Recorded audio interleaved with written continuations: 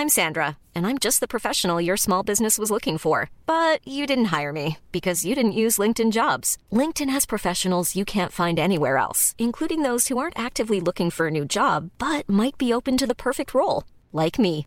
In a given month, over 70% of LinkedIn users don't visit other leading job sites. So if you're not looking on LinkedIn, you'll miss out on great candidates like Sandra. Start hiring professionals like a professional. Post your free job on linkedin.com/people today.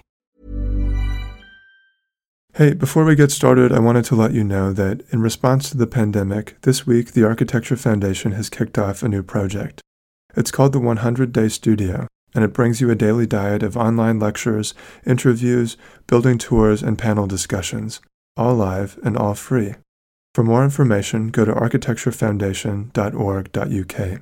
And while you're there, consider becoming a member or giving a donation. It's through your support that projects like the 100-Day Studio and this podcast are possible. Okay, now onto the show. You're listening to Scaffold, a podcast featuring interviews with architects, artists, and designers. I'm your host, Matthew Blunderfield.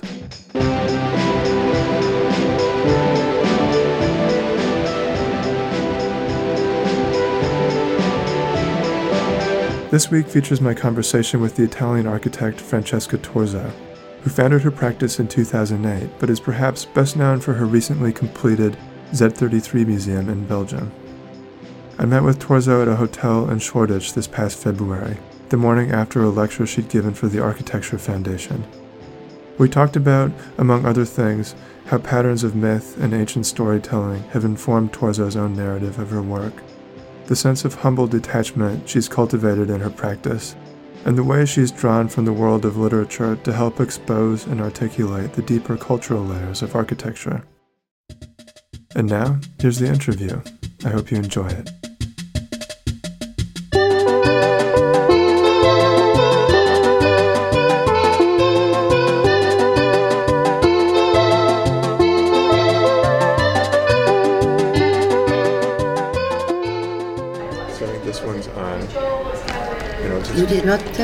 You were not there yesterday. I was. Oh, you were there? I was sitting in the back. Okay. Yes, I was there. How was it for you? I felt very enchanted by the lecture, in a way that I don't often feel when I come to see architects talk about their work. That's good. And I'm on my way over this morning. I was trying to explain to myself where that sense of enchantment came from. And I think it has to do with how otherworldly both your work is and you are as a person, based on this brief impression I had of the lecture last night, where I felt like in some way you just kind of emerged from the mists, the way your buildings appear to you, from some other time in some other place. Another thing that I was astonished by was the sense of freedom that you seem to have been able to grant yourself in the way that both you design your buildings, but also that you explain them and you express yourself to a public. And so I wonder maybe if we could start there. Where does this sense of freedom come from? The question is very interesting because you are touching my most precious value, freedom. But then freedom may be very abstract. And I would not say I gained, but I protect a certain degree of freedom.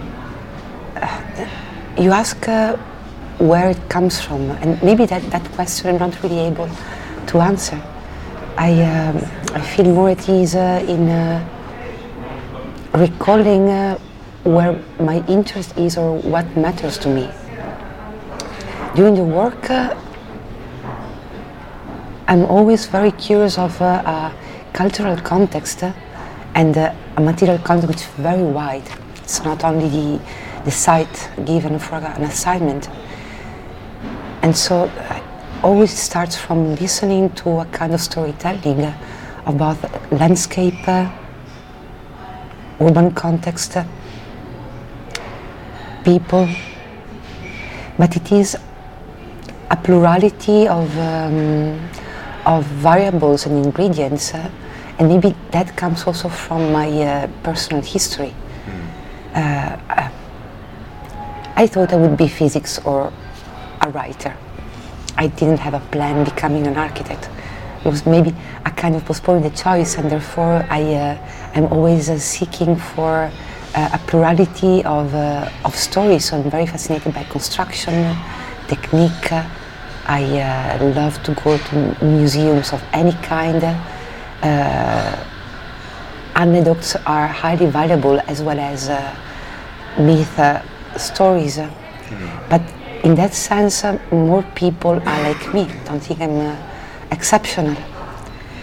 But indeed, there is a tenacity, and also probably rising from an incapability of making a move if I do not understand, or if I'm not convinced of a kind of loyalty of an asset.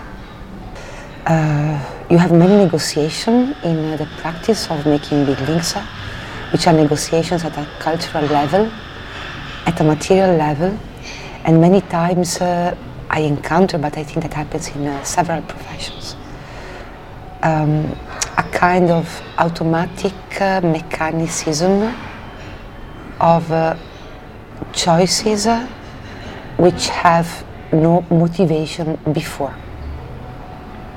For example, the building site of Belgium, the House for Art, the builder was an association of two companies, Hauben and Belenko.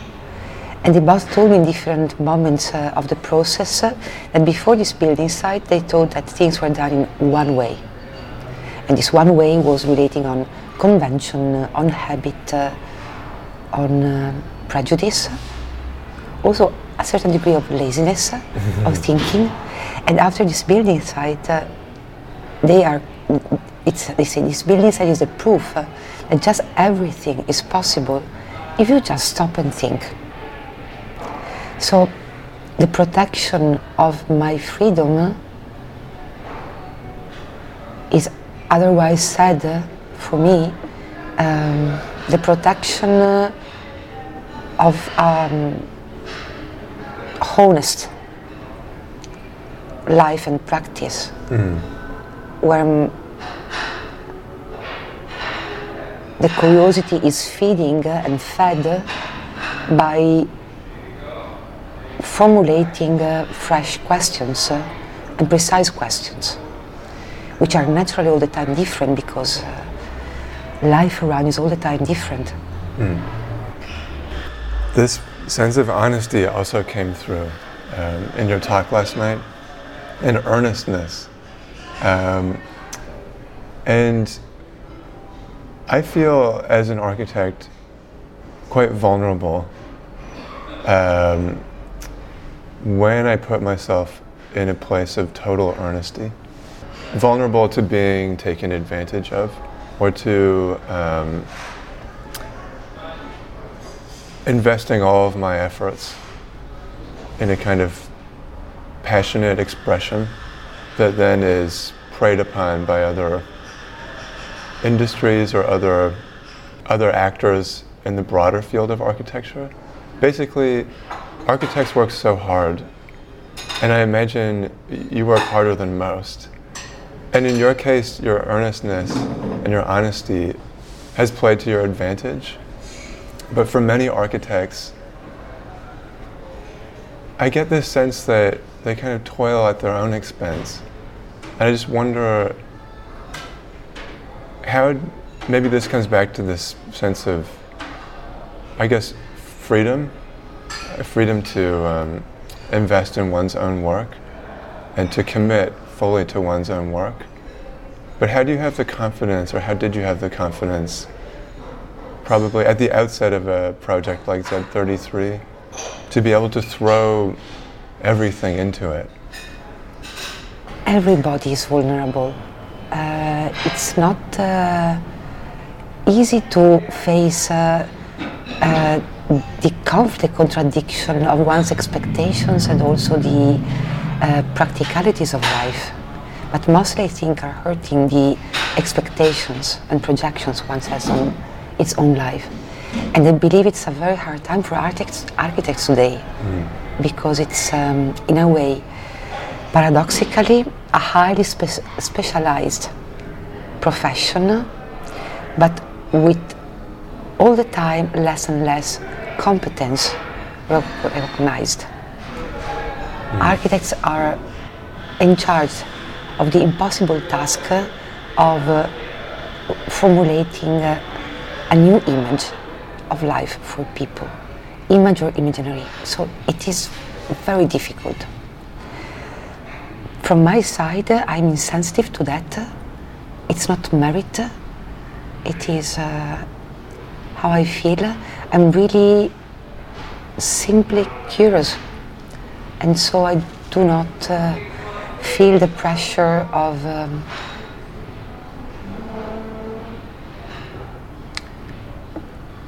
profile for my practice or my work, but I'm just interested in the work itself. And that releases me from a lot of human stumbling and fighting, I guess. You spoke about confidence, and strangely, I would not speak about myself as that confident,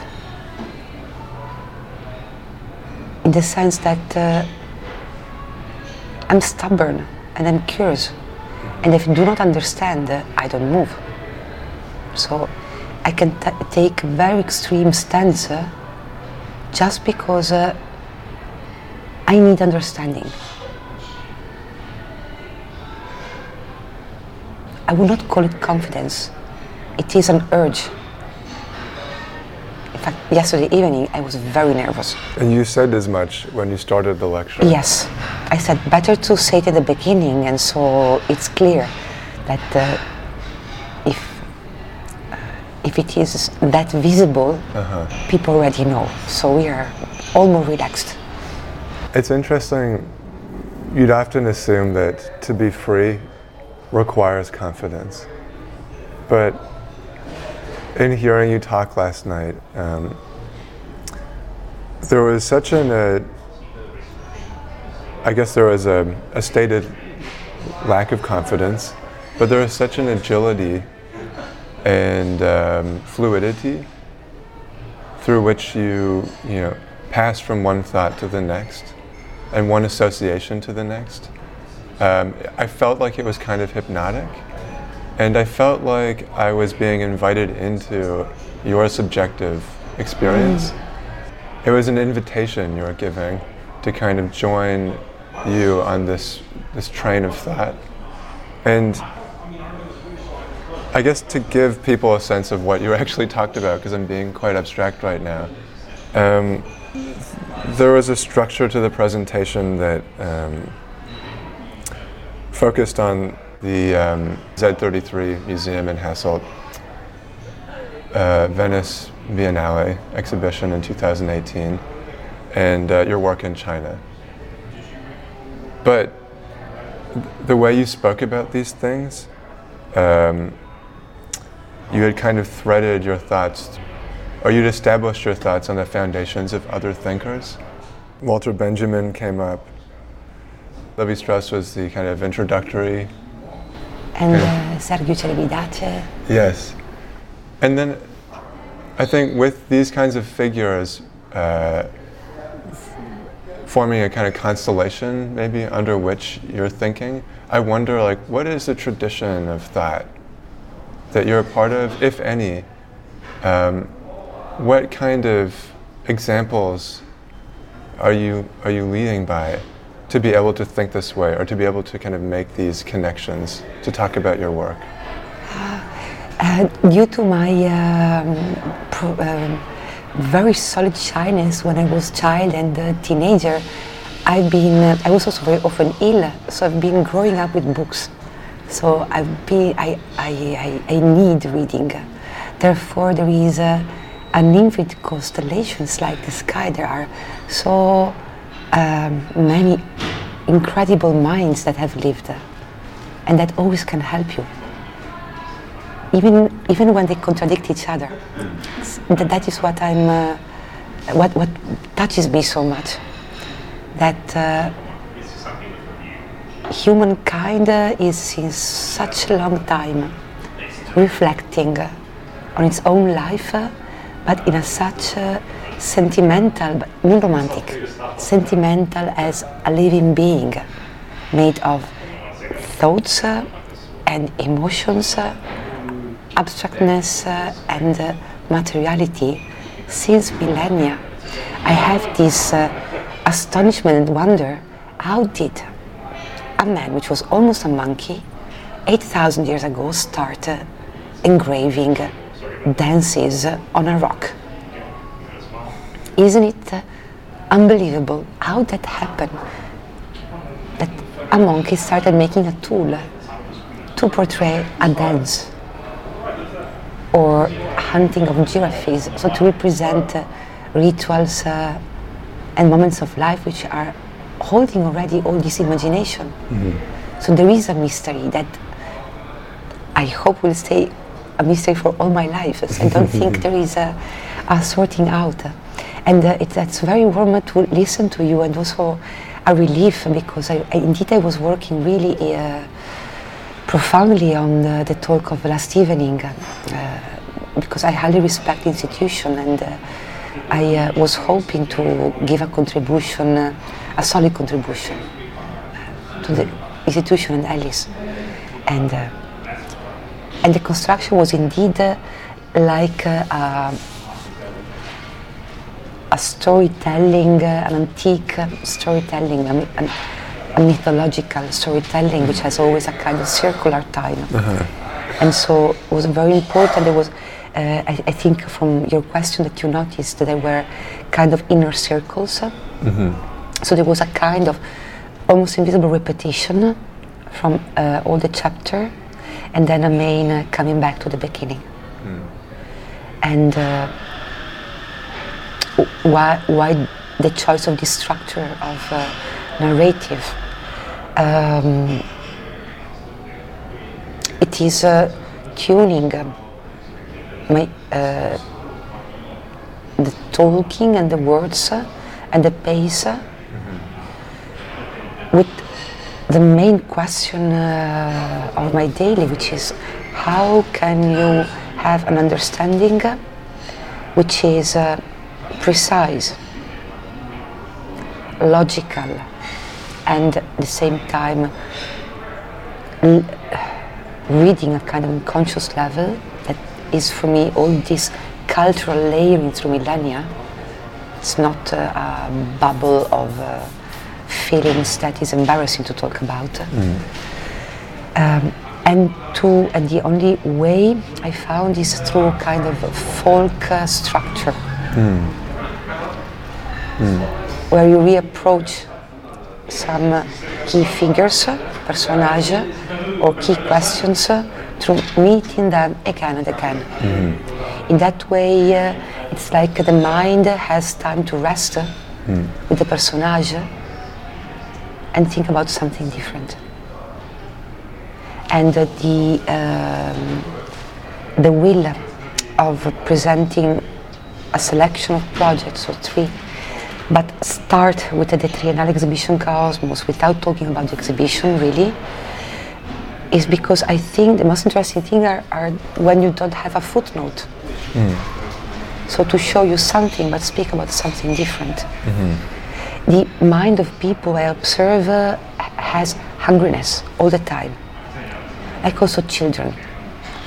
They respect you when you challenge them, not through competition, but when their curiosity is kept alive.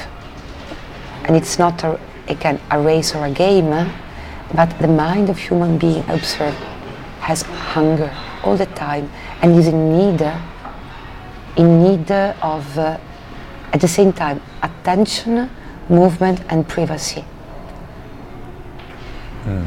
That is also what I'm looking in the building.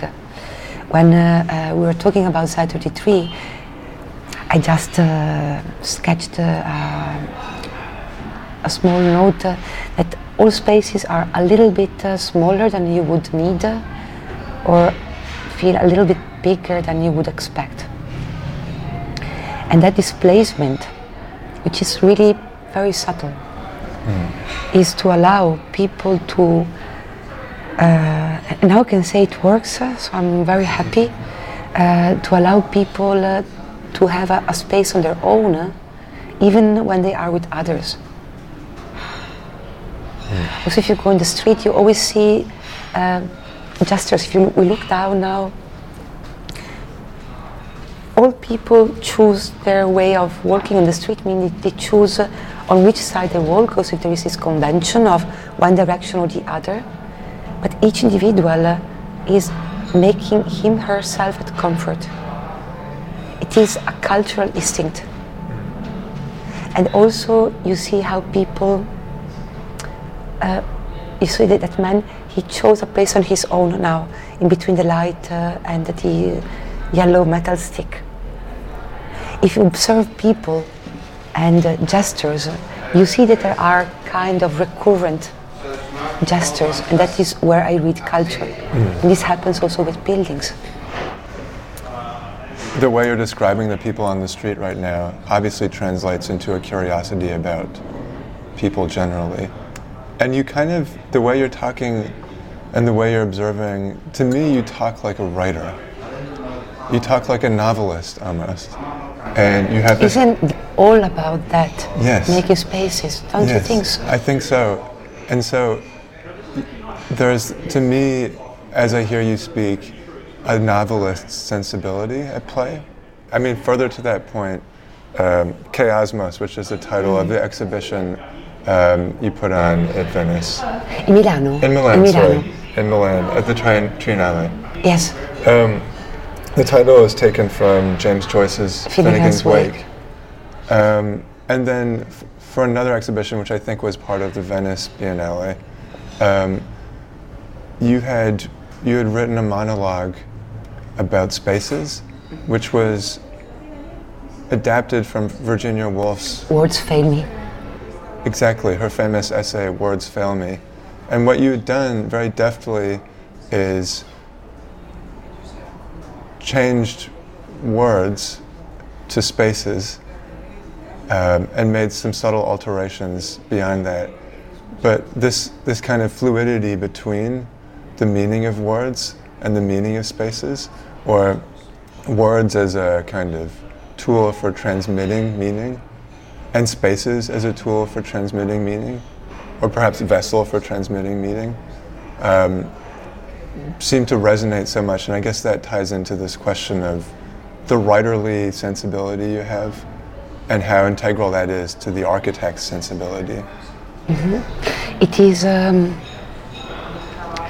was Wittgenstein saying, quoting, what you cannot speak, you should keep silent. And so it's very difficult to speak about spaces, especially for where is my interest, without sounding vague or naive or romantic, to speak with precision. That's why I am asking help to novelists. And I feel very precise, both this coining a new word by Joyce and Virginia Woolf interview of the 37, because they are able with simplicity to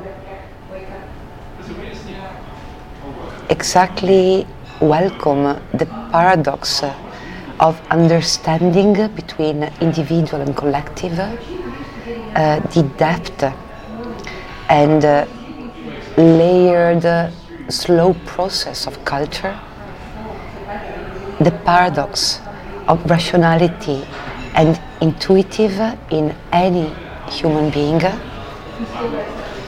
without being soapy, without being romantic or embarrassing. There's a certain degree of dryness combined with empathy.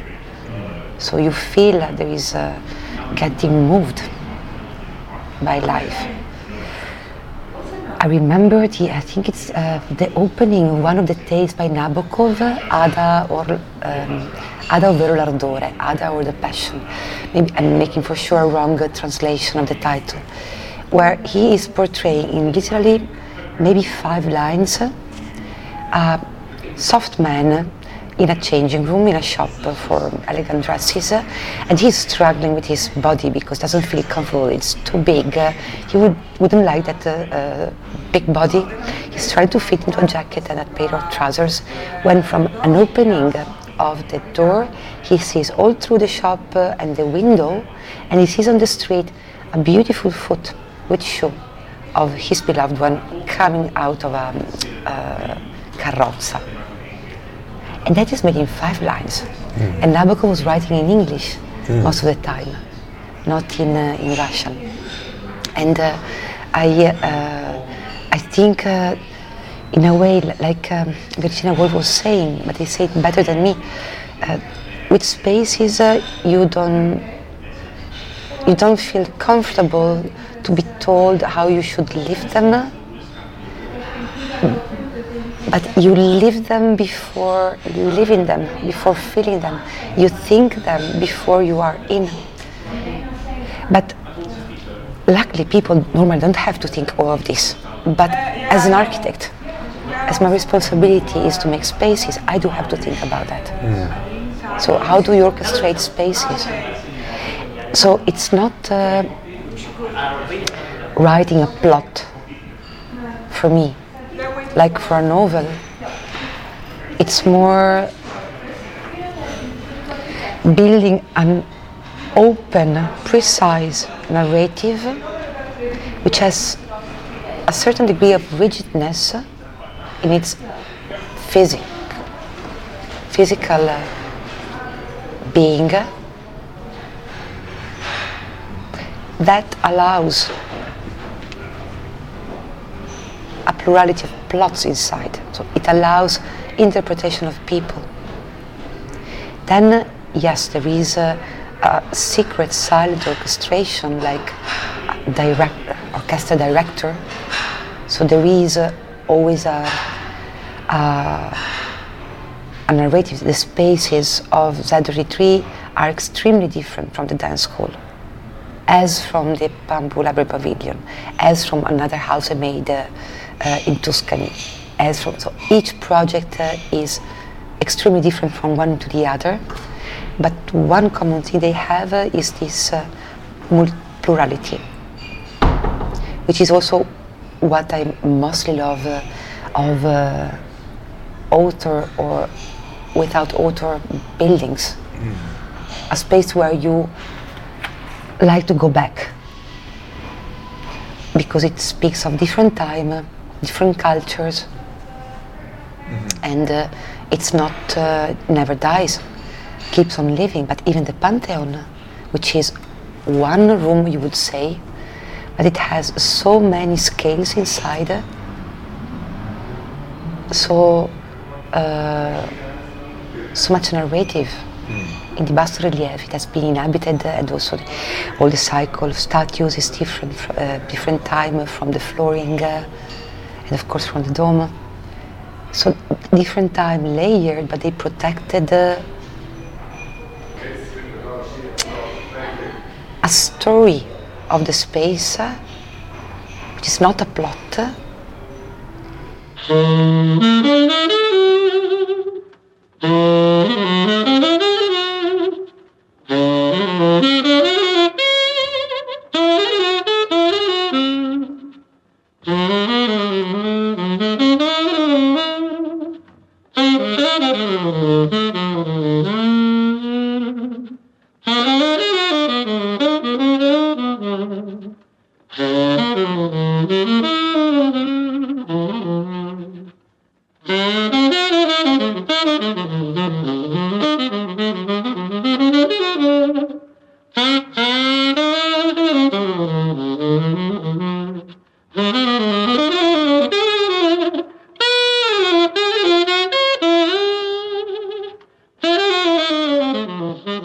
my life before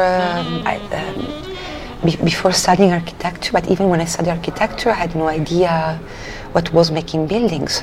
I loved to study history. I loved to discover the craziness that the main mathematical tool, which is a base of software to calculate structures and prove stability, was almost invented to discuss and prove the existence of God. Mm-hmm. No, like the infinite integrali.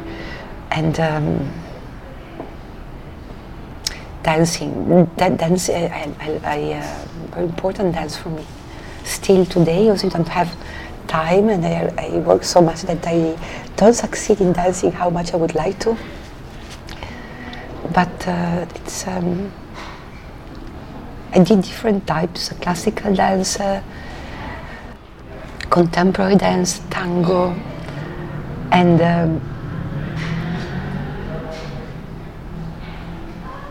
I never thought about it. It's just that you have your body, you have the music, and you have other bodies. Some are moving, your companions of the dance or improvisation, and then you have a public. It's a very complex constellation of relations. There is a lot about space, but there is also a lot about unpredictable reactions and happenings. And with dance, it's very clear that when it is not full, the movement, it's painful. So it's beautiful with dance that when you see it's all natural, there is a lot of work behind to achieve that naturalness, and all the point is to be natural. And when it is not natural, you almost feel your body shouting. It's a movement. No? When you feel it stopped, you feel unfinished, you feel incomplete. The same thing is also thinking spaces. But this is almost a little bit embarrassing me because it's very personal, and but it's very clear for me, the sensation, the sensation. But it's really embarrassing me a little. Why? Maybe I should rephrase it.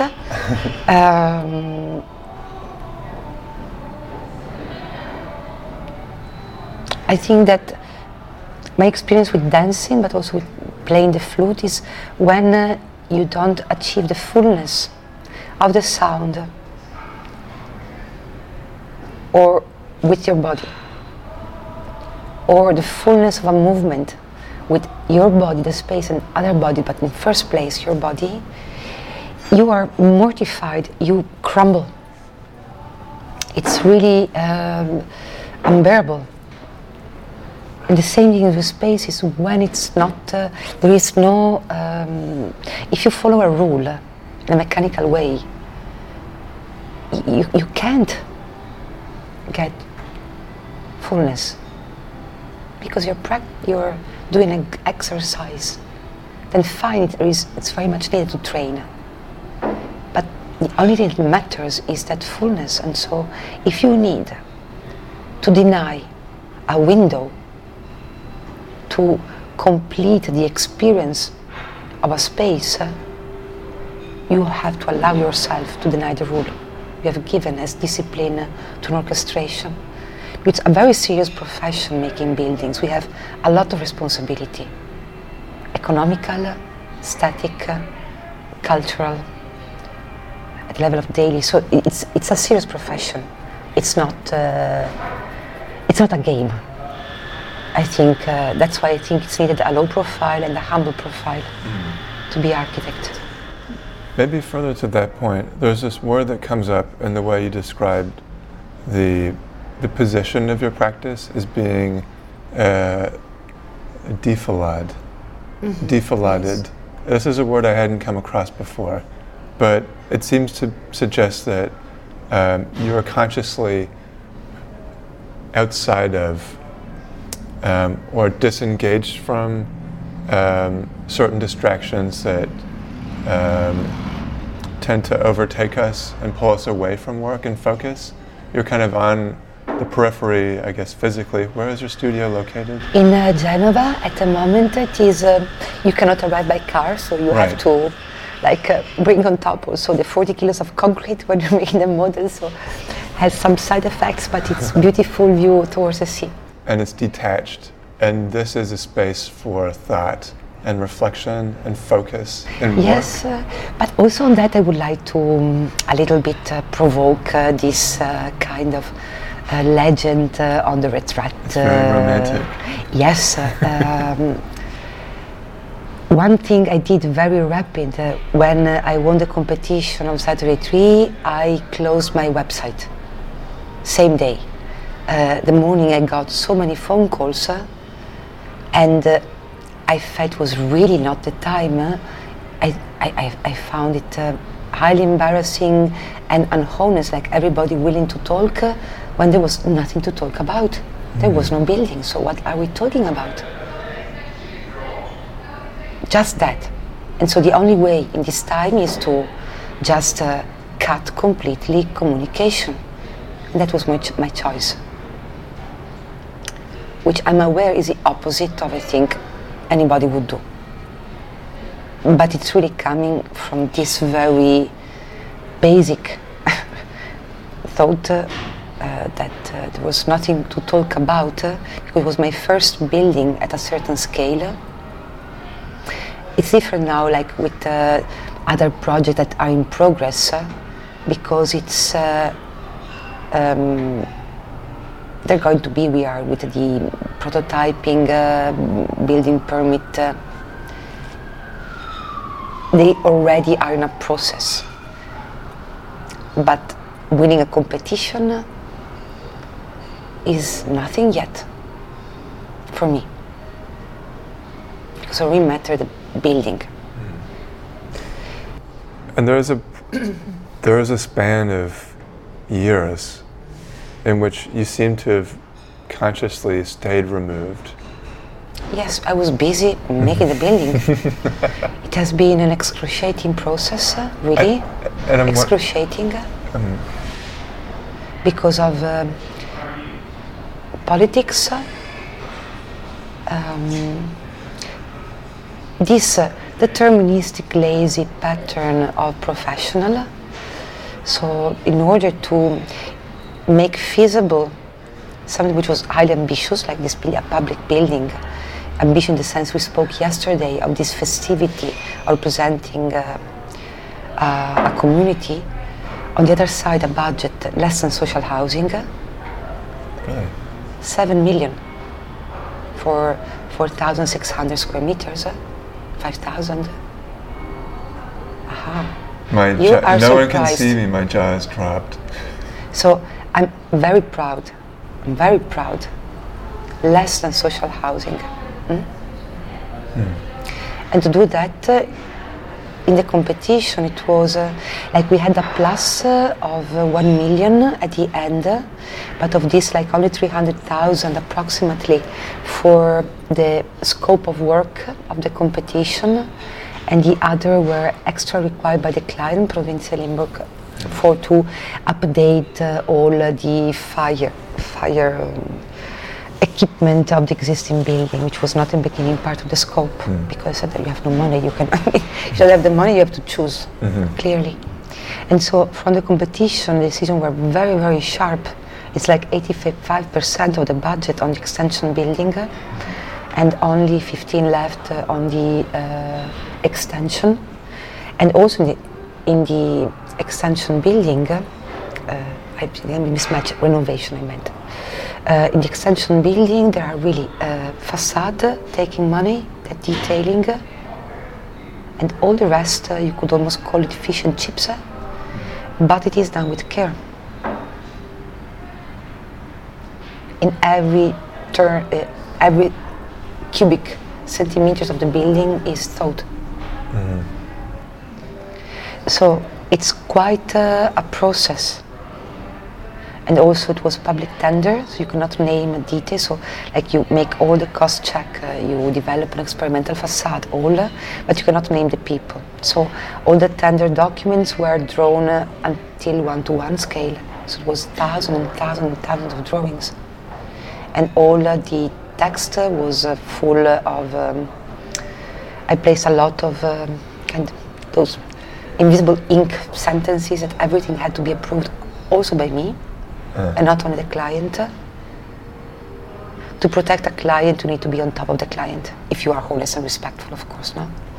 Like that you need a kind of double key to say yes.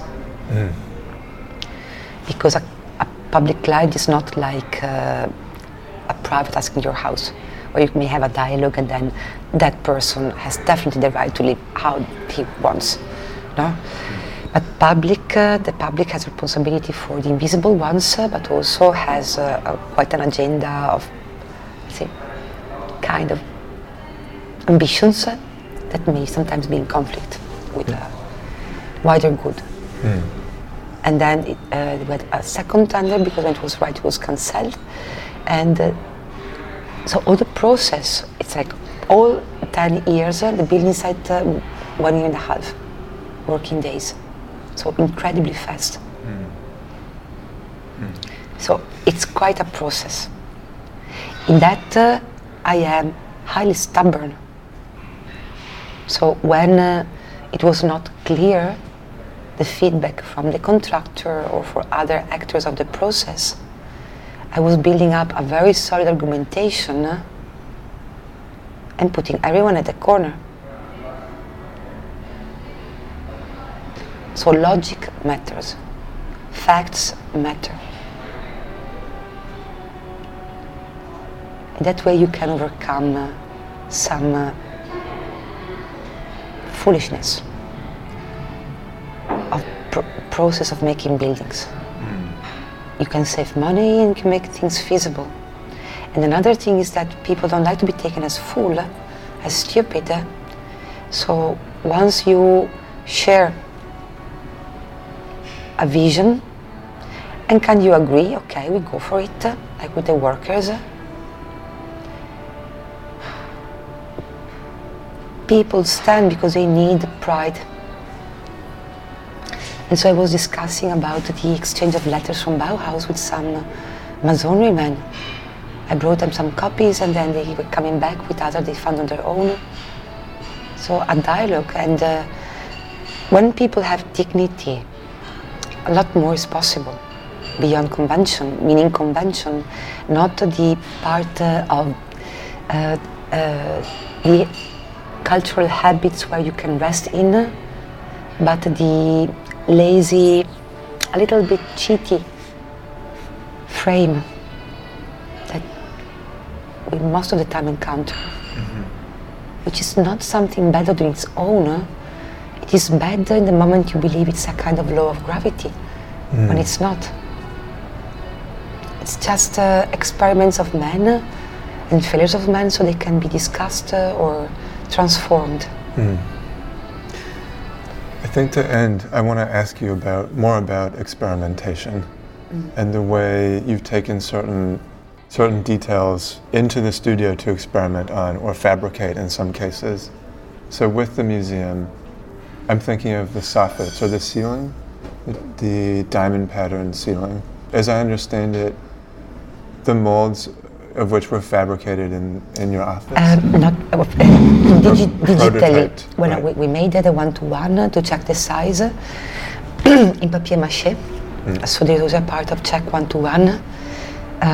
We also made a twin window that I must say I have very much affection for that window, which has only 230 millimeter of glass. So see, my hand, we say it's so narrow because also the wall is deep, but then with this form it's very, very natural. We don't expect that. So there are a lot of one-to-one in the studio.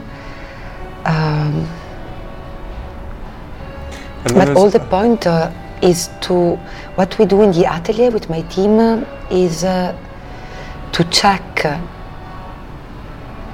hypotheses we made so that we can support the stand of other people. So we can give knowledge that we discovered, or we have the solidity to support when other people may have to make a battle for a common goal. So it's always a down to earth, but not in a trivial way. So it's kind of pragmatic humanism. On the other side, also looking this exhibition in Milan was very surprising. I found I have 20 years of work that I didn't realize because I never looked back, so I keep on going, moving. And there are really kind of assonances, and it's strange that in all projects there is always a structural or construction experiment, but it's never the purpose. It seems I and we just land there to find a solution that that is able to combine several variables. And most of the time, the most sensitive variable is silenceness. Silence. This naturalness where you don't need to see all the effort. You see this with the pendulum in Padova, or also this facade. It's jointless because there was no way to place a joint, because it couldn't become a theme, because the windows had another logic, and so would sound dissonant, forced. And so we had to make all these 6 years research to find a way to avoid joints, because otherwise we would have betrayed the citizens. So the motivation is please let a child throw a ball on the wall and have back a sound of a full wall, a real wall. That. How do you survive? Doing a lot of jobs and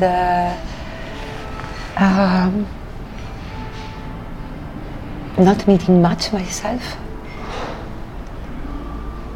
Or maybe I need the most because I need naturalness and fullness in life. So maybe it's like literally Ariosto, but practically I need not much. Good wine, a cigarette, good food. I just want to thank you for your time this morning, and for bringing forward such evocative ideas and producing such evocative work. And I guess giving me, and also I hope everyone else who's been able to hear you speak, a renewed sense of freedom in the work they do, freedom and possibility. So thank you, Francesca. I thank you, Matthew, really. And I really hope, because I was really speaking with you. So I have no idea what is coming out and what is worth, but really speaking with you. So I'm really touched for what you saw. Thank you. Now you have to go to work. Yeah. It's such a beautiful encounter.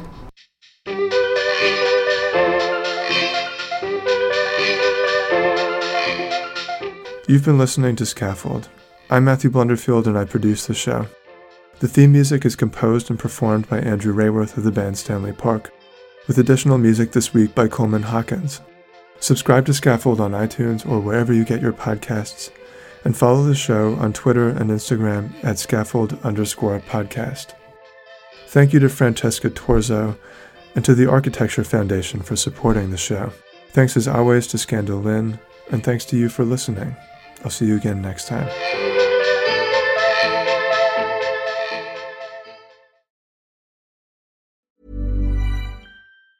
Planning for your next trip?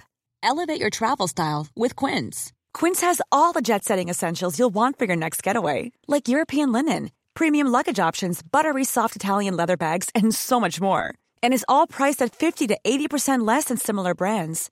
Plus, Quince only works with factories that use safe and ethical manufacturing practices. Pack your bags with high-quality essentials you'll be wearing for vacations to come with Quince. Go to quince.com/pack for free shipping and 365-day returns. Even when we're on a budget, we still deserve nice things. Quince is a place to scoop up stunning high-end goods for 50 to 80% less than similar brands.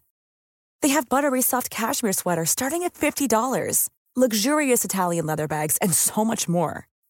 Plus, Quince only works with factories that use safe, ethical, and responsible manufacturing.